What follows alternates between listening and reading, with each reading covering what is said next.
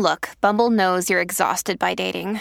All the must not take yourself too seriously and 6'1" since that matters. And what do I even say other than hey? Well, that's why they're introducing an all-new Bumble with exciting features to make compatibility easier, starting the chat better, and dating safer. They've changed, so you don't have to. Download the new Bumble now. When you need mealtime inspiration, it's worth shopping Kroger, where you'll find over 30,000 mouth-watering choices that excite your inner foodie. And no matter what tasty choice you make, you'll enjoy our everyday low prices, plus extra ways to save, like digital coupons worth over $600 each week. You can also save up to $1 off per gallon at the pump with fuel points. More savings and more inspiring flavors make shopping Kroger worth it every time. Kroger, fresh for everyone. Fuel restrictions apply. Let's go live. Introducing. This is the Rich Eisen Show. Get the word out. Rich Eisen Show. Live from the Rich Eisen Show studio in Los Angeles. I haven't shot a basketball maybe April 5th. Can't wait to hear Rasheed Wallace talk to Anthony Davis. I think that should just be taped. Earlier on the show, author Alan Shipnuck, Fox Sports NFL analyst Michael Vick. Still to come, ESPN NBA analyst Jeff Van Gundy. Plus your phone calls and more. And now, it's Rich Eisen. Hour number 3 of the Rich Eisen Show is on the air. Deshaun Watson spoke today. We have the sound bites. They're coming. Same with Brooks Koepka talking about why he's not joining the LIV Tour and won't. And John Rahm had some interesting comments about all that as the U.S. Open has gotten underway, or at least the week has. The U.S. Open begins on Thursday in Boston, Massachusetts. Won't that be interesting? As the first round of the U.S. Open goes down on the same day as Game 6 in Boston, Massachusetts. Lots going on, and joining us to kick off hour number 3 on the Mercedes-Benz Vans phone line. Man, I love listening to Breen and Mark Jackson and this guy. It is just a great listen. It's a lot of fun. I become smarter. And boy, do I love it when he just absolutely lays into floppers, because that is the way I feel as well. On the Mercedes-Benz Vans phone line, the great Jeff Van Gundy of the worldwide leader in sports joining us now from the East Coast. How you doing, Jeff? Doing well. How's everything? I'm better for talking to you. Thank you so much for joining on a busy day and obviously busy travel schedule. What do you think of Game 5? What's your impressions now that we're a few hours removed from it, Jeff? Well, I think for the Warriors to win a game where Curry, shot the ball so poorly, and to win and win easily down the stretch is remarkable. I think the last 2 wins by the Warriors have been, with their roster composition, as remarkable as I remember. I just so impressed with how they've played and how they've figured out ways to win, really hard-fought games. And I thought Boston was the better, more talented team from the start. And right now I look very wrong. Well, I mean, you could still be right. It just seems that there's too many turnovers again. And we saw that again last night from Boston. How does one fix that? Obviously, Coach Udoka knows what's up and has been very straightforward with his team. But how does one fix such an issue? Well, if you want low turnover games, you're going to have to be intelligent in the way you attack the defense, and you're going to have to make sure that you're eliminating the home run plays and the lack of fundamental plays, because there's going to be mistakes in the game, and you're going to have some turnovers, but you got to try to eliminate the fundamental ones of playing in a crowd, and then the home run passing plays are really problematic because they lead to steals and then open court situations. And to me, that's where, Boston has a lot of answers for the Warriors in the half court, but in the full court, in the open court, they just have such good shooting and skill. It's going to be hard for them to get those type of stops. So right now for Boston, their best defense is a really sound offense. And they just haven't been able to limit their turnovers enough to keep themselves to win in these last two. And the two games they've won in the series, they've had 12 turnovers, and the other three, they've had high turnovers. Jeff Van Gundy joining us here post Game 5 on the Rich Eisen Show. And Wiggins has become a revelation. I mean, and the fact that his presence there, interestingly enough, can be traced back to the sign and trade away of Durant, and now he's providing that fourth wheel. Obviously, nobody's Durant; he's a unicorn in himself. But with Curry and Clay now back in the mix, and Draymond, Wiggins is providing that crucial fourth wheel for this team. Certainly over the last two games. I'm wondering what you've seen from your seat, Jeff. Well, he's been their best wing defender, and he didn't make jump shots last night. He missed all 6 threes, I believe, but he is attacking the basket, and he's being opportunistic offensively, playing off the skill level of the other players, and defensively, he's really done a fantastic job. And the hardest part for players like Wiggins is to find a level of consistency that you can do this night after night. So I felt like after Wiggins played a terrific Game 4, he may be in for a lesser performance in Game 5. But he answered the bell, and he played. He was the best Warrior on the floor. It wasn't even close. And in this series, he's been the second best Warrior player, and that hasn't been close. So it looks like a terrific trade. And because of Wiggins and Curry, they're primed to be in position to win a championship. So you have a front row seat to what appears to be, look, it's intense, and all NBA finals are, this just in, but there seems to be a lot of chirping towards the officiating, and you've got a front row seat, and the Celtics last night seemed to lose their focus. There's no question about it in the fourth quarter. Am I picking up something from sitting on the couch that doesn't exist? But what can you tell me, Jeff? I would think, I really do think that the officiating, first of all, I have no problem with people scrutinizing officiating. They're out there, just like the teams. They have a huge impact on who wins and who loses. They're all highly compensated. They're the tops in their profession. So I think it's fair game to scrutinize them. But I do believe that teams and our league as a whole have allowed far too much confrontational and aggressive conversations. I do not remember walking onto the court and holding a conference at mid-court time after time. It's happening almost every time out.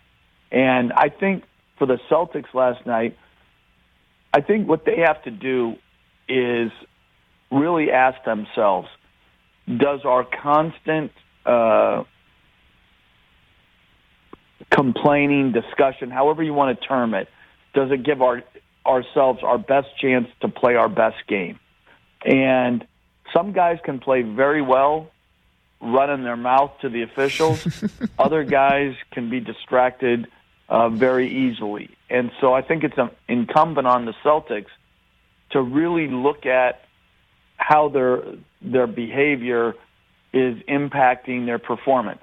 In their eyes, maybe it isn't at all. Or maybe, as they study it, it's had an unnecessary negative impact on how they've played. But there's no doubt that you're picking up on something that's almost impossible to avoid.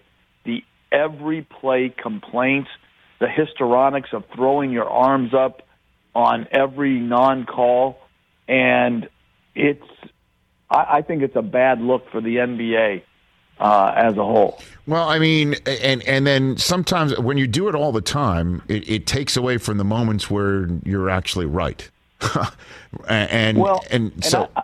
Rich, I agree with that, and it's the same thing. And you mentioned flopping. Yeah, it's why I have no sympathy when floppers actually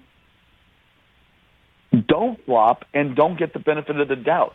Because if I'm a referee and you're trying to trick me instead of play the game, I am going to be very leery of any contact because I know you're a known exaggerator, and you're gonna not get some calls that maybe you should have gotten just because you've tried, this trickeration on a nearly every play basis. So I have no sympathy.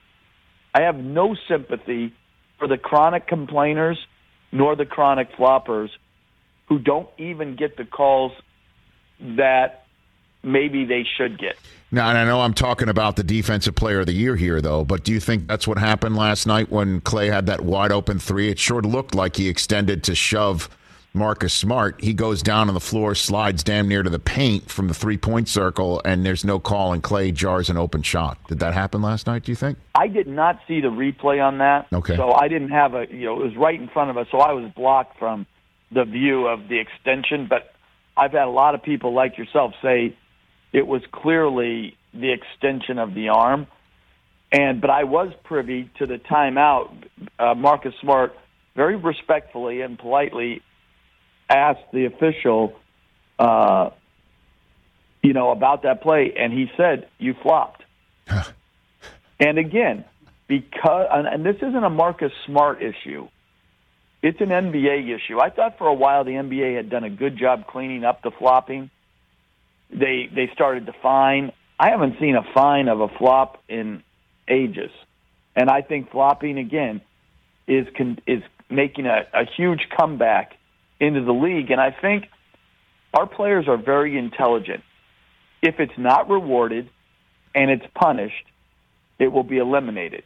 But if they can sucker officials into calls, they're going to do it. So I think it's really important that the NBA, particularly at this high level of basketball, you play basketball. You don't try to trick the officials. Well, I guess, and then you can't blame Marcus Smart if he did ask that of the officials, and they're like, you flopped, and then he gets called for an offensive foul moments later when Jordan Poole wasn't even touched. I wouldn't blame him for losing his cool and something like that in that situation. And then, sometimes I'm just wondering when coaches use their challenges. Sometimes there's challengeable moments in the second and third quarter, and they hold it in their back pocket. Right? I'm wondering what your 2 cents are on something like that, Jeff. I never coached in the challenge era, right? But I think from what I've seen and talked to coaches about, they're going to use it on points scored that they can either get a bucket, and particularly maybe a 3-point, play, or they can take, points off. But I think a lot of guys like to try to hold it in case a star player later in the game gets a bad call, just sort of like what Steve Kerr tried to do with Draymond Green, right, preventing him from getting his sixth. I think they try to hold on to that. And I think, again, I think everybody would agree foul calls that don't lead to points should be reserved for the stars.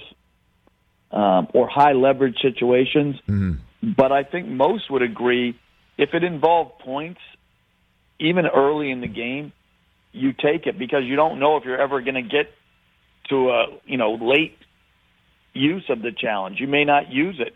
I don't think Ime used his challenge last night. So there are varying thoughts, but I think it always involves stars and points. Jeff Van Gundy here on the Rich Eisen Show. Before I let you go, Jeff, I made a mental note saying I've got to ask Jeff about this when I have him on tomorrow. I'm watching the end of the game. You just mentioned Draymond Green fouling out. And the graphic comes across the screen that Draymond Green's fouled out in 3 of 5 final games. Last player to have such a thing happen during the NBA Finals, it was Dale Davis of the 2000 Indiana Pacers. You mentioned that stat. turning to Mark Jackson, I don't know if you did or not, but Mark had a big problem with it. You called those Pacers a dirty team. And well, when you're coaching a team of choir boys like we were in New York at that time, you take offense when the big bad bullies of the block, the Indiana Pacers, are always pushing, shoving, grabbing, holding, and, you know, like we followed the rules and we followed the spirit of the rules. Yes, and sir. Mark Jackson's Pacer team, you know, they were nasty, and, you know, we tried to be above that, but, you know, sometimes we couldn't hold our tempers. I got to tell you, Jeff, as a Knick fan, remembering those times, I was applauding from my front row seat last night when you said that. Laugh out loud. The Davis brothers were overly physical, picking on Charles Oakley, and I didn't appreciate it. You know, I didn't appreciate it. I loved it. You doubled it when you said it, and then Mark Jackson had a problem with it, and then the fact that you doubled down by throwing Antonio Davis onto the table in the mix as well at the same time. I was laughing my ass off. That was great. Just great television. Well, I'm glad I gave you some moments of levity, Rich, because I do remember those Pacer teams so fondly.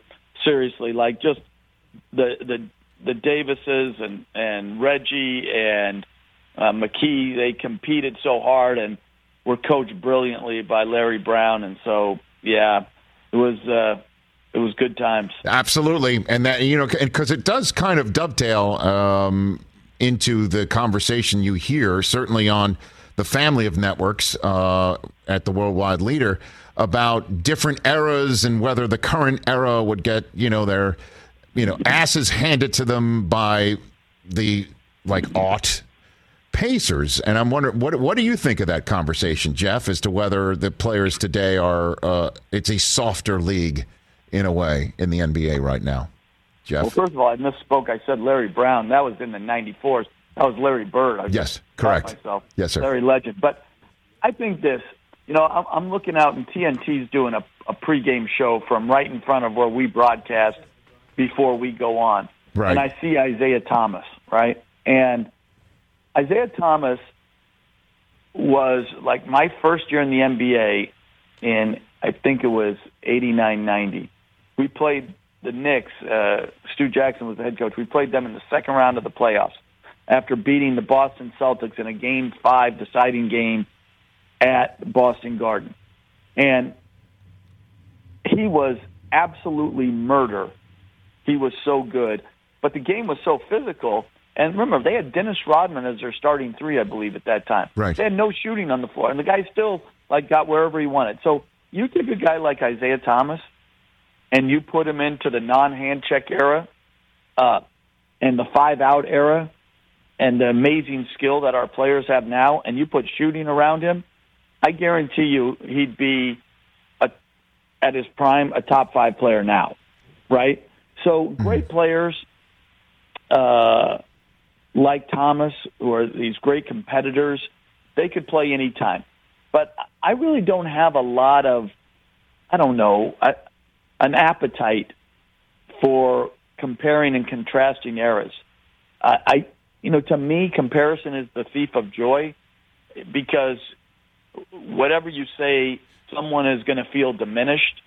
And I don't have that, necessity, but I know this. The best teams I ever coached or I ever was an assistant coach of, I believe could play in any era because they had versatility, they could score, they could guard, and they could adapt. And if you can adapt to different rules and different eras, like Patrick Ewing, he was dominant then, he'd be dominant now. You say how he's going to guard the pick and roll, I say you didn't watch him in his prime, because he could guard, he could contain Stockton, he could contain Isaiah to the extent that anybody could, some of the greatest point guards to ever play. So I think greatness can transcend eras, but I just don't have, it in me to try to diminish some era to prop up another. Jeff, I always appreciate the time, and I'd love to have you back on one time, whether you're out here or not, just on the phone, just going down memory lane, just picking your brain on Riley, Pat, and the rest of those Knicks years and your Houston years and just the league in general. And I love listening to your brother, too. I don't know how the hell anybody ever got a word in edgewise around your dinner table growing up, but I just really enjoy all of the Van Gundys. I'll tell you how that happened, Rich. Yes. We had to raise our hand and ask permission. You talk about a different era. Like, that was the be seen but not heard era. Believe me. I bet, man. Well, again, have a great time with Game 6, and truly, I'd love to have you back on maybe when things aren't so busy. So thanks for the call. Okay. Appreciate Anytime. it. Thank Take you. care. That's Jeff Van Gundy right here. By the way, how about him? He's calling these games on ABC. His brother is now part of the top crew, right? It's him, Harlan, and Reggie Miller, right? Weren't the three of them calling the Western Conference Finals? Yeah, I know Stan's on the top. Stan's great too. Yeah, he's great. This should be like a crossover broadcast. Let's put the Van Gundys together and see what they do together. I would watch a Van Gundy cast. A Van Gundy cast would be phenomenal. Like, if anything, like on Food Channel, on the game show, just any type of show. By the way, just the Van Gundy, right? Just a Van Gundy cast. How about a Van Gundy cast of like a Bachelor finale? Yep. Having these guys break down some pop culture thing that they're just surfed right into. All of it. I'm in. I'm telling you, it made me laugh out loud because you just see that stat at the bottom of the screen, Dale Davis, and all of a sudden he goes, dirty team. And Jackson Mark's like, what are you talking about? What do you mean dirty? And then he doubles down. He's like, yeah, I'll throw Antonio Davis in there too. Davis brothers. I would have said the Knicks, they were playing by the rules. Well, the fact that manhandle people like Charles Oakley. Choir boys? Choir boys. The fact that Jeff Van Gundy said anyone on this planet picked on Charles Oakley was... I love it. That was hilarious. All right, so lots of sound bites to play for you folks over the last 39 minutes of this program. When we come back to Deshaun Watson's press conference, I have not heard any of these sound bites. I will react to them, having watched them and heard them for the first time, like perhaps you will. That's next. And then Brooks Koepka and John Rahm on the LIV Tour from the U.S. Open. Let's talk O'Reilly Auto Parts, people, or as you might know from their jingle, O'Reilly Auto Parts. They're in the business of keeping your car on the road. O'Reilly Auto Parts offers friendly, helpful service and the parts knowledge you need for all your maintenance and repairs, because you know when you need your car fixed, you need somebody who knows what they're talking about and is helpful, has a smile on their face, and gets you back on the road. They've got thousands of parts and accessories in stock, either in-store or online, so you never have to worry if you're in a jam. The team at O'Reilly Auto Parts can test your battery for free in or out of your car. If it needs to be replaced, they'll help you just find the right battery for your vehicle. Need your windshield wipers replaced, a brake light fix, or a quick service? They'll help you find the right part or point you to the nearest local repair shop for help. Whether you're a car aficionado or an auto novice, you will find the employees at O'Reilly Auto Parts knowledgeable, helpful, and the best of all, friendly. Stop by O'Reilly Auto Parts today or visit us at O'ReillyAuto.com/Eisen. That's O'ReillyAuto.com/Eisen. What's up, everyone? It's Reality Steve, your number one source for all things Bachelor Nation and reality TV. Every day, I'm giving you the behind-the-scenes juice and your info on all your Bachelor Nation stories, and also interviewing some of your favorite reality stars. My name has been synonymous with spoilers, but I'm so much more than that. Give me a listen. The Reality Steve Podcast, part of the Believe Network. Just search BLEAV on YouTube or wherever you listen. Back here on the terrestrial radio outfit alongside everything going on in the sports world with NBC Sports on Peacock and also NBC Sports Audio Sirius XM Channel 85. Deshaun Watson has not spoken publicly since March 25th, his introductory press conference in Cleveland, where he was bestowed the best contract in the history of the NFL, most player-friendly contract in the history of the NFL. All of his money guaranteed, and also the first year of his contract is designed in such a way that if he is suspended, the amount of money that would be suspendable is minimal. Just 1 million of the 45 others. He's 1 million of the 46 total is in a certain manner in his contract that would leave it open to being garnished. The rest of it, the league can't touch. He gets it. So it couldn't be more friendly. And that would normally make a guy beam from ear to ear, but because of what's going on in his personal life, the introductory press conference of Deshaun Watson looked like a funeral. I think that was my comment when we were on the air live in the crazy hell going on month of March. Yep, absolutely. He hasn't spoken since then. Since then, though, details of his depositions in the civil suits that have been filed against him have come out. There's a New York Times story that came out as well last week. 2 more accusers are coming. There was an HBO piece on Real Sports on all of this that happened on the night of the Emmy Awards, and we read about it that night and heard about it that night, and apparently other women were at home watching it, and a 24th civil suit came out. Based on, I guess, somebody who not even his own attorneys knew about. That was their reaction to her civil suit. The details in her civil suit, the 24th that came, it was filed apparently because the woman had watched Real Sports and said, I've got to speak out now. And the details in that suit I called vile, because they are, if true, vile. So now comes a guy stepping to the podium today, made available by the Browns, and I appreciate him answering the questions, or at least facing questions.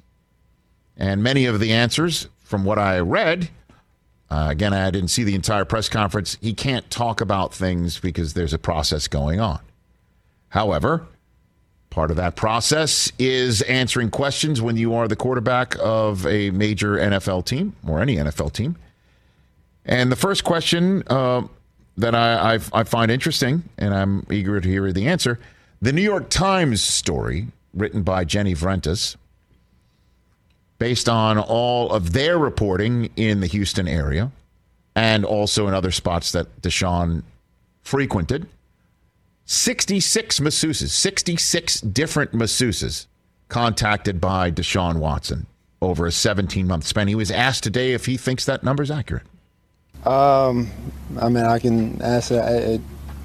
I don't think so for what me and my attorneys went through. But at the same time, you know, that's more of a legal question that I can't really get into details about. So you'll probably have to ask my attorneys and things like that to confirm. Okay, handing that off to his attorneys. Let's move on to the next one, and then we'll take them all as a whole. Again, I have not heard these. I'm hearing these for the first time with you. He was asked, why should he be believed over his accusers? I understand that question, and I definitely respect it. But I feel like with this environment coming off the football field, it's hard to answer that question, especially without talking to anybody on my legal team. But at the same time, you know, I've been honest and I've been truthful about my stance, and that's, you know, I never forced anyone, I never assaulted anyone. So that's what, you know, I've been saying it from the beginning, and I'm going to continue to do that until all the facts come out on the legal side. I have to continue to just, you know, go with the process with my legal team and you know, the court of law. All right, third soundbite here. And again, I'm being told by our crack staff that this is all indicative of the general tenor of the conversations. These aren't cherry-picked. This is just the best indication as to what was asked of him and his answers. The third one was, did he regret anything that he said at his initial press conference, which he kind of just repeated right there, that he never assaulted anyone, he never forced anybody to do anything, and some of his accusers have absolutely refuted that they felt violated. And he was asked if he regretted any of those statements. I think that question kind of, you know, triggered a lot of people, not just women in general, but a lot of people from this, you know, in the league, from women to males and things like that. And what I was saying is, yes, I never assaulted, disrespected, or harassed anyone. But at the same time, I do understand that I do have regrets as far as the impact that it's have on the community and people outside of just myself. And that includes my family, that includes this organization, that includes my teammates in this locker room that have to answer to these questions, that includes, the fan base of the Cleveland Browns, that includes males, females, everyone across the world, So that's one thing I do regret is the impact that it's have triggered on so many people. And, it's tough to have to, deal with. That's a lot of word salad right there. I don't know if he can truly answer these questions head on and keep the word salad out of his diet there while these cases are still pending.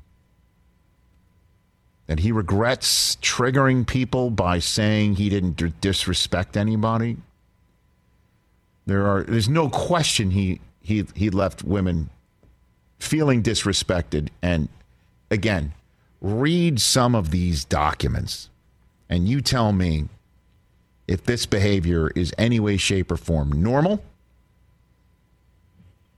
and this behavior is any way, shape, or form could be viewed as respectful. It's just so tough to believe. And again, I say this fully knowing the guy who came out of Clemson that I thought I knew, or hopefully for him, I still do know. It just doesn't, I can't believe we're hearing this. He's not equipped to answer these questions, clearly. 66 masseuses. That is an absurd number. That should be his answer. Absurd. That's absurd. Absurd. 66 masseuses over 17 months. Why would I see 66 masseuses over 17 months? Why would I contact 66 masseuses over 17 months? I'm Deshaun Watson. I'm the star quarterback of the Houston Texans. I'm an A-list elite athlete on planet Earth. Why would I need to see 66 different people to work on my body? My body is a temple. I should only have a couple of people. 66 is an absurd number. I don't even need to contact my lawyers. That's not true. That sounds like an answer. Why should I be believed over my accusers? Well, it's an easy question to answer. What did that mean that I'm coming off of a football field right now? It's tough to answer in a football environment. The answer is I'm to be believed because what I'm saying is true. What I'm saying is true. Ask anybody in the Houston community. Go ahead and ask anybody what I meant to that community. Go ahead and ask everybody what I was about in that community. Problem is if you ask certain people, I mean, these are answers to those questions that you would think are coming. And I haven't seen the full thing, so I apologize. Which apparently, did I hear those words? I apologize. I apologize if I'm incorrect. But he said he regretted the way that his comments about saying that women were not disrespected by him, and how that gets men and women, males, women all over the world upset.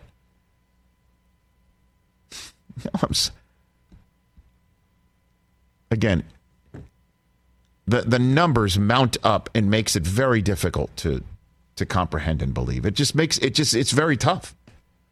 And I want to believe the guy. God, do I want to believe this guy.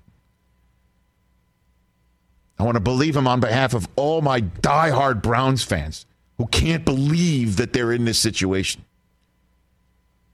I want to say that on behalf of the league that I've been working for 20 years.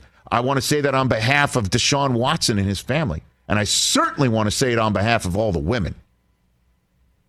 That goes without saying, but of course I want to say it. But man, it's just so many for us to have to sit here and believe in him saying, well, I've been honest all along. It didn't even sound like he could be straight up on some of these responses today. Yep. And he has to talk because he's not suspended. He's not on the exempt list. He is a star quarterback for a top-notch team in this league that can win it all this year if things break right, with a fan base that's one of the best in sports. And that dog pound and everybody I've known from back in the day, from all those people I met in that school up north, as they refer to, down in that football-loving state of Ohio. I honestly don't know what to make of all this, except I need more. I need more information. And while all these lawsuits are sitting out there now, 25 and 26 coming, at least he got out there and spoke. But I'm left wanting. I'm left wanting more. But what can he say when he hasn't settled them, he hasn't addressed them. Yeah. If he says he's sorry, which he has to at least address that he had problems in Houston and problems with the way he conducted himself. So, I mean, something was clearly up there. Question is what's the up? I can't shoot you straight enough. I just don't want to give him credit for standing there and just saying a bunch of words when, there's all this going on. I hear you. Yeah. It's tough. Let's take a break here on the Rich Eisen Show. 844-204-RICH, number to dial. When we come back, more. I mean, the drama in the world of golf right now. I mean, their sides are being taken. Battle lines are being drawn, to say the least. Brooks Koepka and John Rahm on why they're not going to join the LIV Tour, although Pat Perez said he would never do it, and now he is, and now he's waving the flag big time. That's coming up next here on this Tuesday edition of the Rich Eisen Show. Afford Anything talks about how to avoid common pitfalls, how to refine your mental models, and how to think about how to think. Paula, while certainly you can mess up on $1 million a year, it is far less likely than it is on $30,000 a year. Right. I would meet wonderful people that were struggling with a budget that was super tight. It was 100% you need to make more money. Make smarter choices and build a better life. Afford Anything, wherever you listen. Back here on the Rich Eisen Show, 844-204-RICH, number to dial here on the program. Callaway Rogue ST driver, baby. Every golf equipment company, you've heard it saying, we're the longest off the tee. But this one is the one built to completely bomb it for real. I use these sticks, and they are incredible. The Rogue ST drivers have been speed-tuned, that's the ST, to be Callaway's fastest, most stable driver ever. There's a new tungsten speed cartridge engineered within it. Gives you more speed on off-center hits, provides more forgiveness thanks to high MOI. There's a Rogue ST engineered for every player because that's what Callaway's all about. Golfers are going to fit into the Max. That's an incredible combination of distance and forgiveness. There's the Max D if you want a dedicated draw model to help you shape your shot. If you want something more low spin, the Max LS gives you a stronger trajectory, a more neutral ball flight. The players out there, the Rogue ST Triple Diamond LS, that's the one for you. The compact low spin head that the tour players love.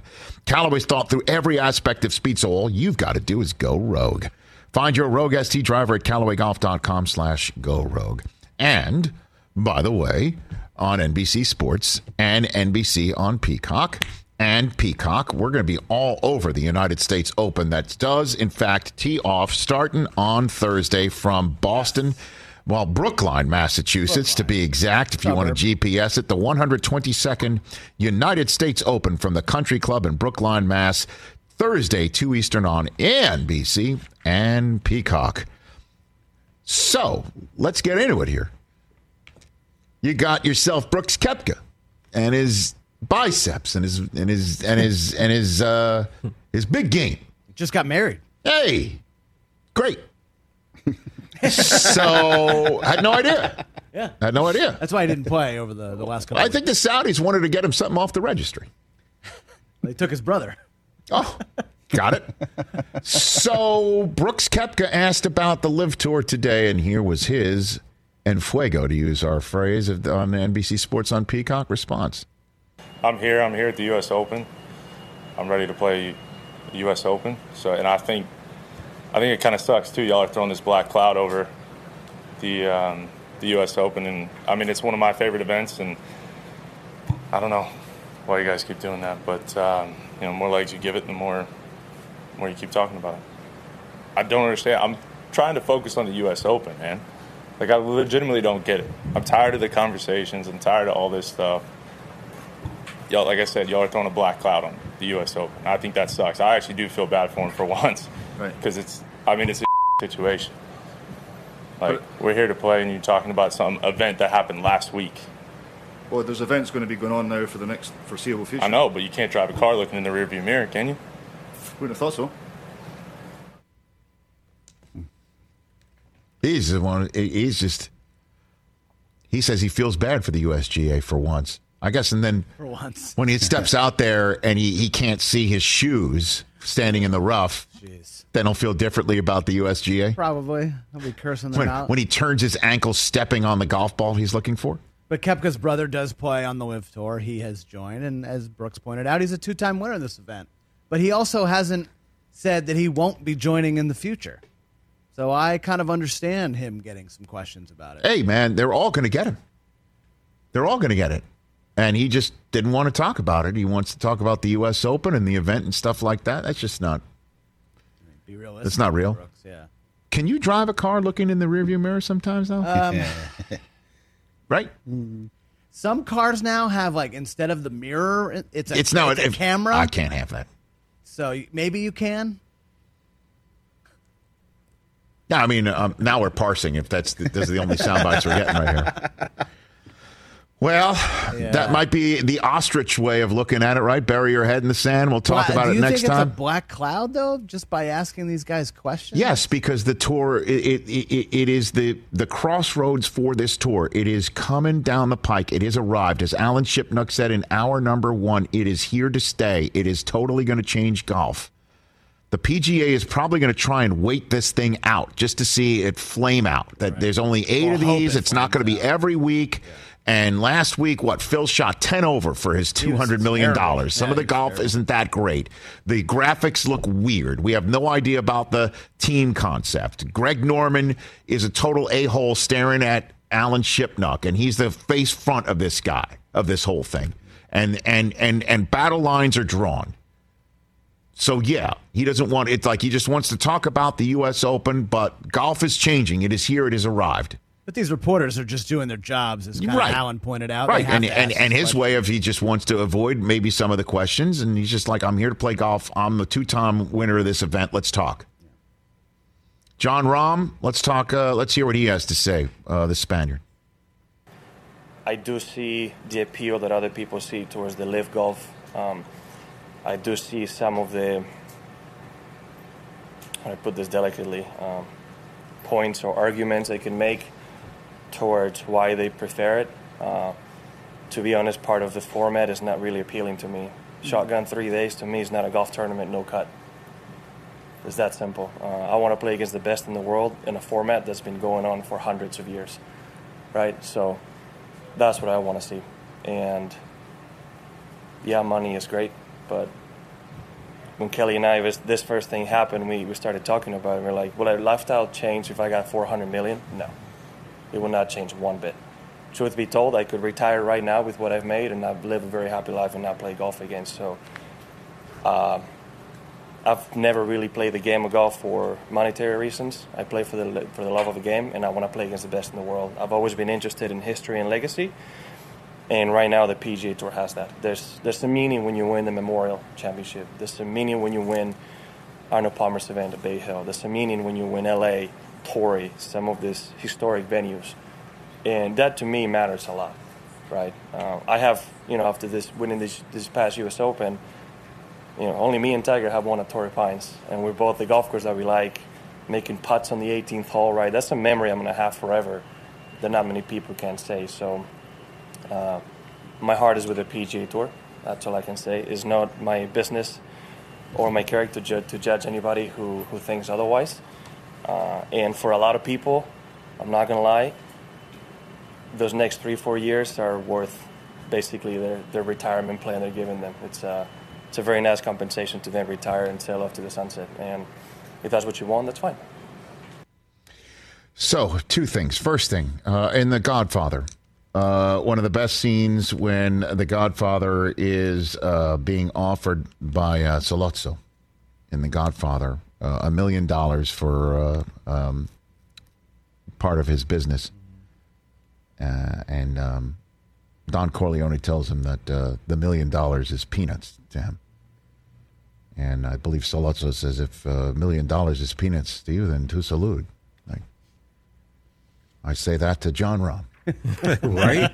Like, what? Well, I think what he's saying is he's got enough money to live the way that he lives, and he doesn't need another $400 million to up. Like, there's no part of his lifestyle that needs to be upgraded. It wouldn't change. Right. So I think that's what he's saying. I get it, but to say that $400 million wouldn't change your life, it would change. It would change the lifestyle of everyone in this room. I think we can agree, and potentially everybody hearing this and watching it. Everyone that I know. Okay, but I'm just going to explain what he probably means by that. Is he said he could retire and live the way he wants to live, he and his family. An extra $400 million will not change all that. Although I'm sure there's a phenomenal villa on Lake Como he could potentially get on top of everything else that he has. I'm just throwing that out. He could buy Lake Como. Potentially. That's what it sounds like. It's a very expensive place, though. All right, long story short.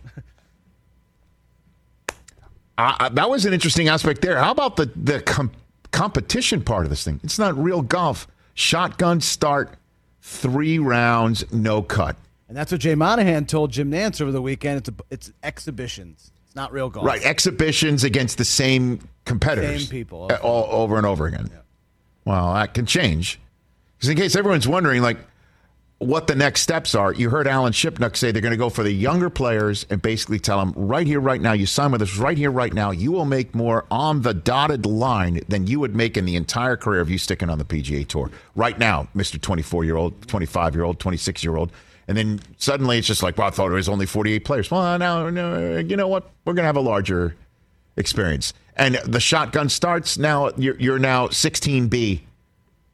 Okay? We'll have a whole bunch of players on the course. It might take a little bit longer, but guess what? That's what happens at your charity events. And those events get very long, and that might not be real golf. And I totally salute John Rahm for saying that. Yeah, that's real golf the way it's been. That was a pretty good answer from Rahm. So what did he say, for hundreds of years? Is that what he said? Yeah, I mean, they've been playing golf for a couple hundred years. I know that, but did like Braveheart miss the cut once? Is that what you're saying? I think Longshanks made the cut. Definitely. I mean, you get cut if Longshanks didn't make the cut. He got cut also. So I'm just saying. Yeah. R.I.P. But this ain't changing, and because if you're thinking like they'll go for the next kid, they're gonna go for the next kid, because there isn't an amount of money that I'm sure is there somebody involved on the Saudi side of things saying it's a little too rich for my blood. No, at all. No, for that guy that much. Maybe you want to shave $1 million here, $1 million there. We could tell him, yeah. No. We could tell MBS we kind of saved a little money on that guy. So I'm saying they got to figure some accommodation because there's no way around it. Yeah. It's battle lines are drawn, and Brooks Koepka could sit there all he wants and say, I don't want to talk about it today. Well, because there's going to be a tomorrow, and there'll be a Monday after the U.S. Open, and this thing's still going to be there. That'll wrap it up for this edition of the Rich Eisen Show. We will be back on Peacock in a moment to wrap up the show. Otherwise, we'll just see you all Wednesday.